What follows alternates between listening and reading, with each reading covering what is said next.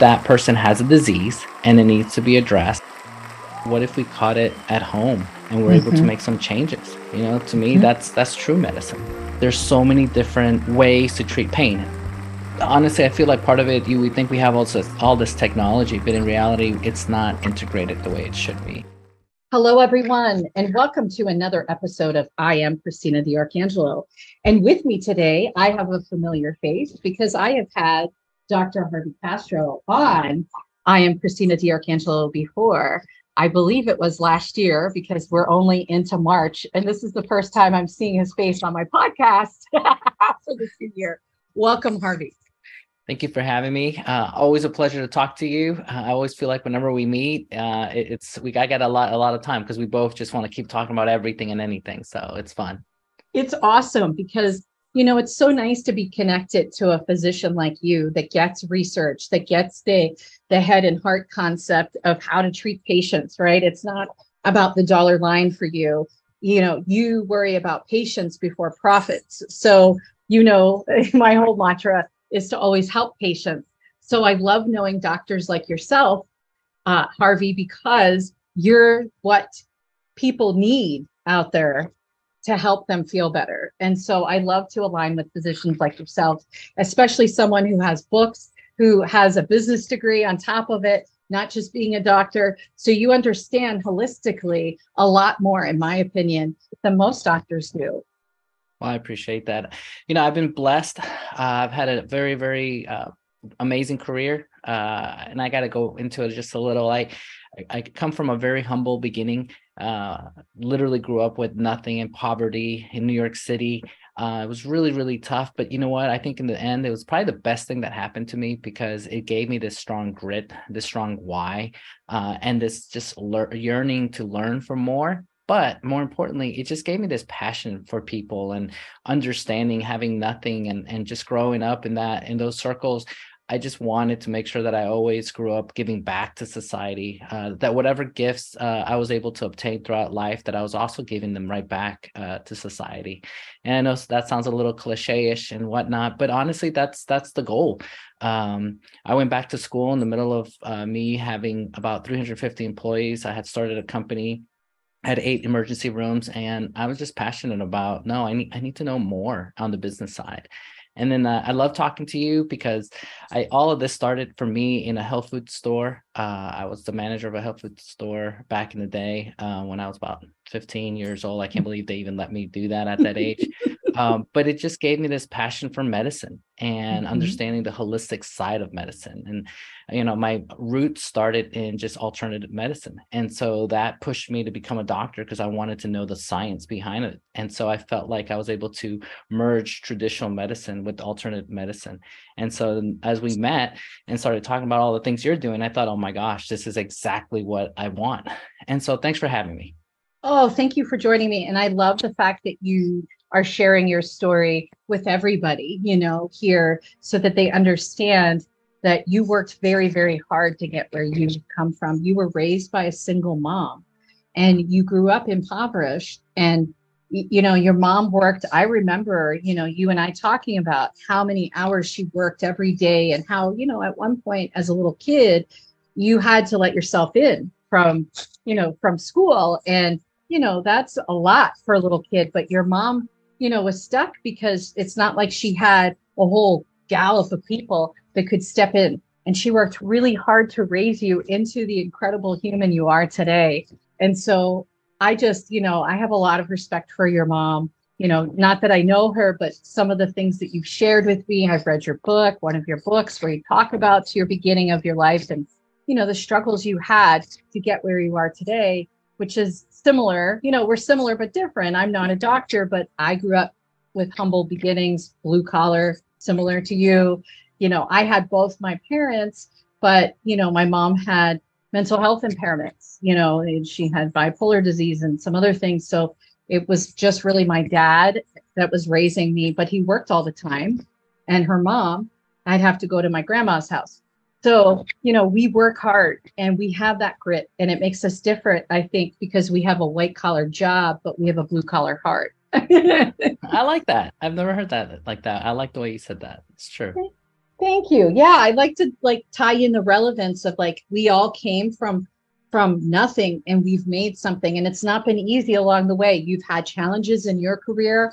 I've had challenges in my career, and it's really important for us to show people that, when you have those, when you have the grit that we have and we can't be knocked down even in desperate times. I mean, there's been some desperate times we've had. We still get up every day. We rise back up like the phoenix that we are every day because we have people to serve at the end of the day. You have patients that you serve and people and companies that you support as a strategic consultant in companies. And similarly, I'm not a doctor, but I have patients to serve through the nonprofit when they call me. We just got a couple cases in recently. And that's why, like literally this week, elder abuse again, which, that rings true to my heart with some of the things that my mom went through last year.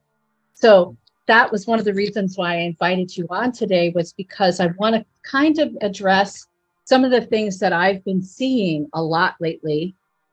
And it's been reported on the news. So I'm not trying to say, oh, I'm trying to join that bandwagon, but I want to talk about the opiate crisis that we are still in, which is kind of like, why are we still in this when there's been how many lawsuits about this? Why are we still prescribing these drugs to patients that are addictive, that causes a whole plethora of problems for these patients?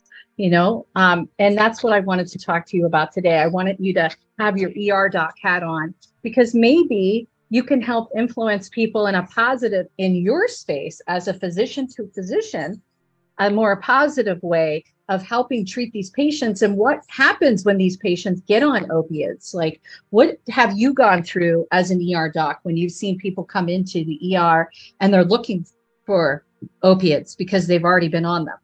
Yeah. See, this is a tough one. I try my best always to give every single person the benefit of the doubt. I try my best never to be biased, never to look at someone and say, oh, they're just here because they're trying to make some money off the insurance company, or they're trying to play their disease or whatnot. I try my best to be so subjective, almost to the opposite side, so that I don't ever come across as a callous doctor or come across as not believing my patient.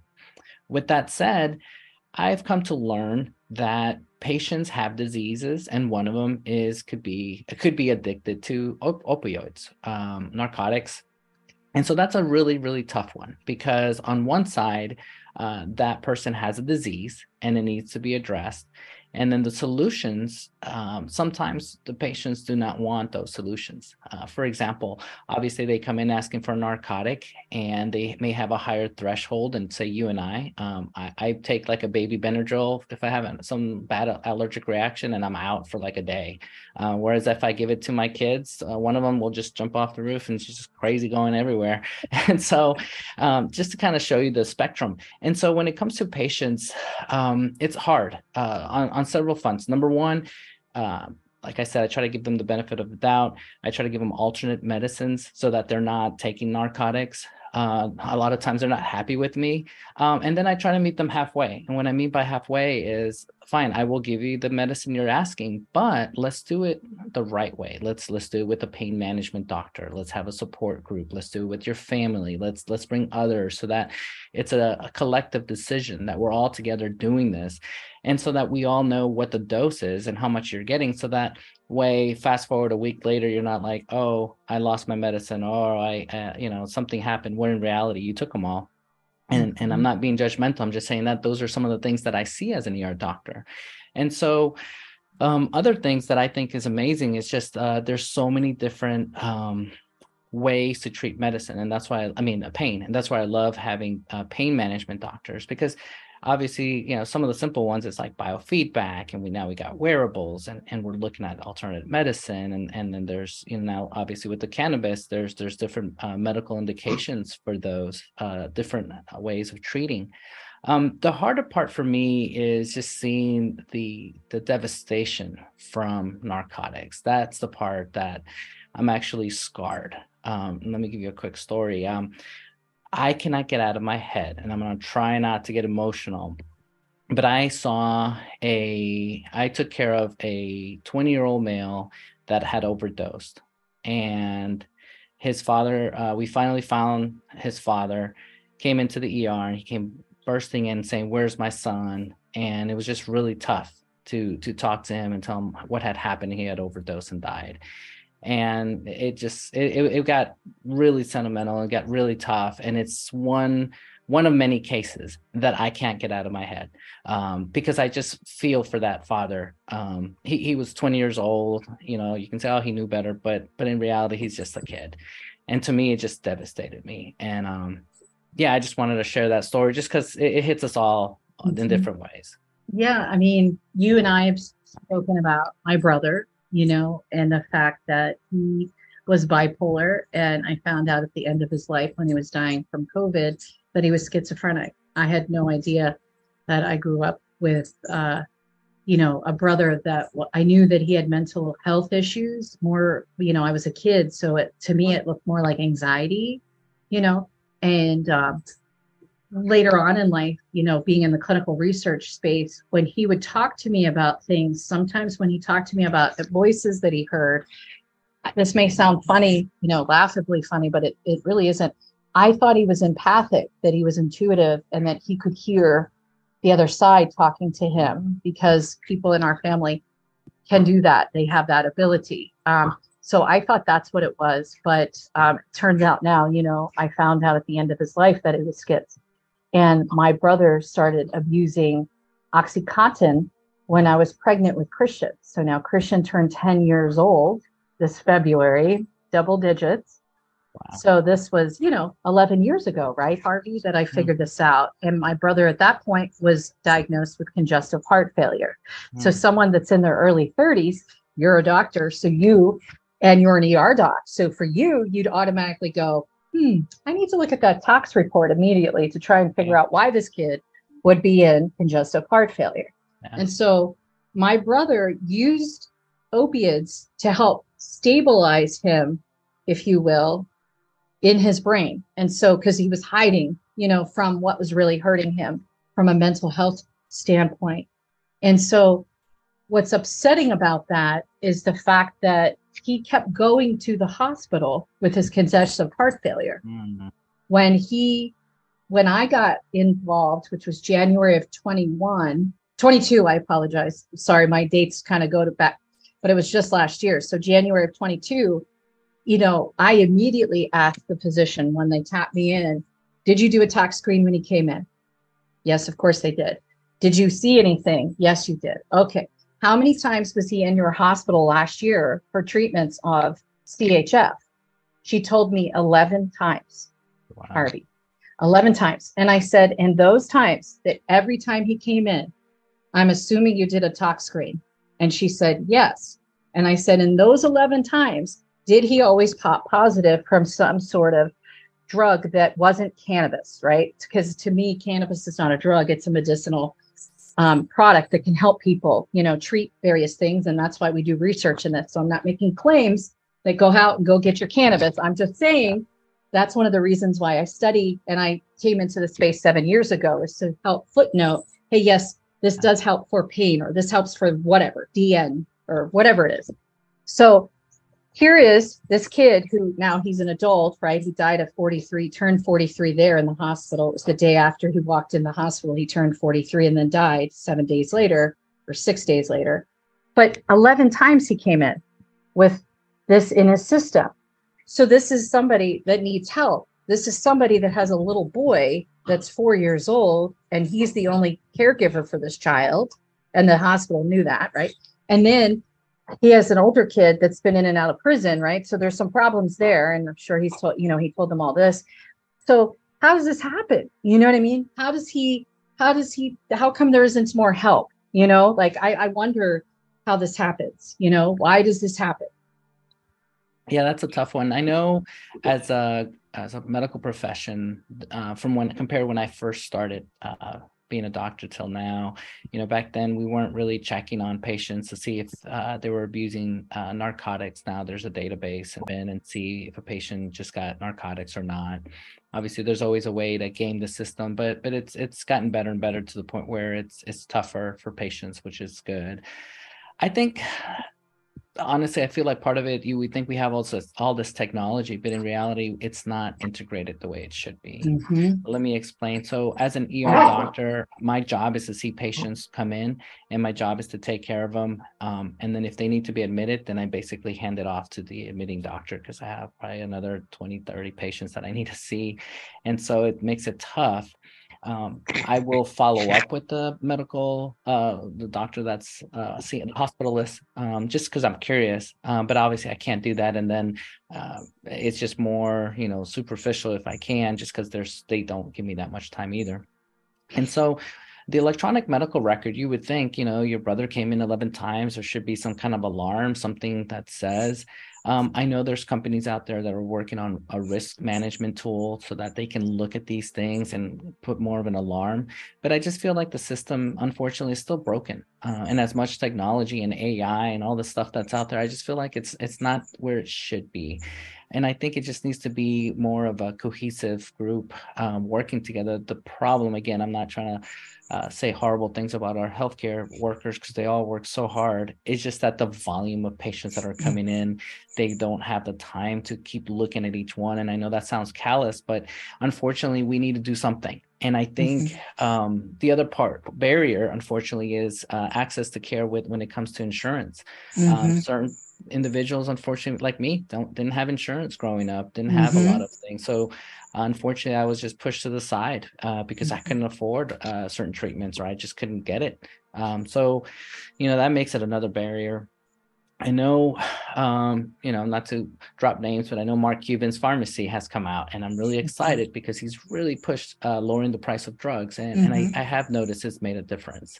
I know just this week, insulin, company said that I think it was like 35 or 40 bucks a month. That was going to be their cap, and I thought, oh my gosh, finally, now we're getting somewhere, right? Yeah, and so and then, I do remember seeing an article about certain medicines like Narcan to help reverse the narcotic effects, because some people obviously overdose, and making it more easily available for people to have. So that they can take care of a loved one instead of waiting to get to the hospital and they may have overdosed and died. They can do it sooner. So there's all these things coming, but unfortunately, it's not there.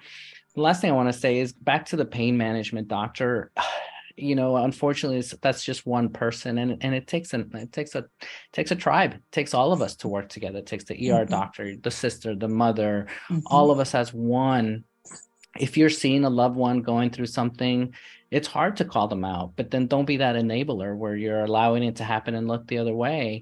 I think our goal is just to start looking for those signs and seeing what's going on. And now with the internet, you can find a lot of resources out there that are from the CDC or from our government to kind of help guide you to find those things. And if you do identify that, then I would think don't be the one that does it all, but find a team, find a pain management doctor, find, if you're a religious person, find someone at the priest, if you're a priest, to help you with all this. Because I think guide you. It's different people.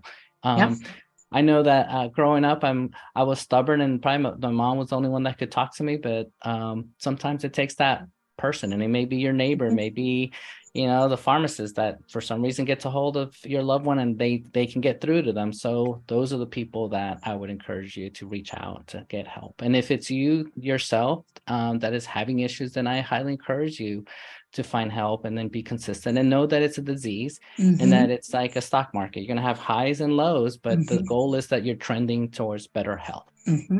I love that you say that, that it's like the stock market, because that makes it less painful, right? From a stigmatization standpoint, a lot of these patients are very much stigmatized. I know, like in my brother's case, when I had to get his personal belongings and they messed up and they had his phone in a different place and all this nonsense.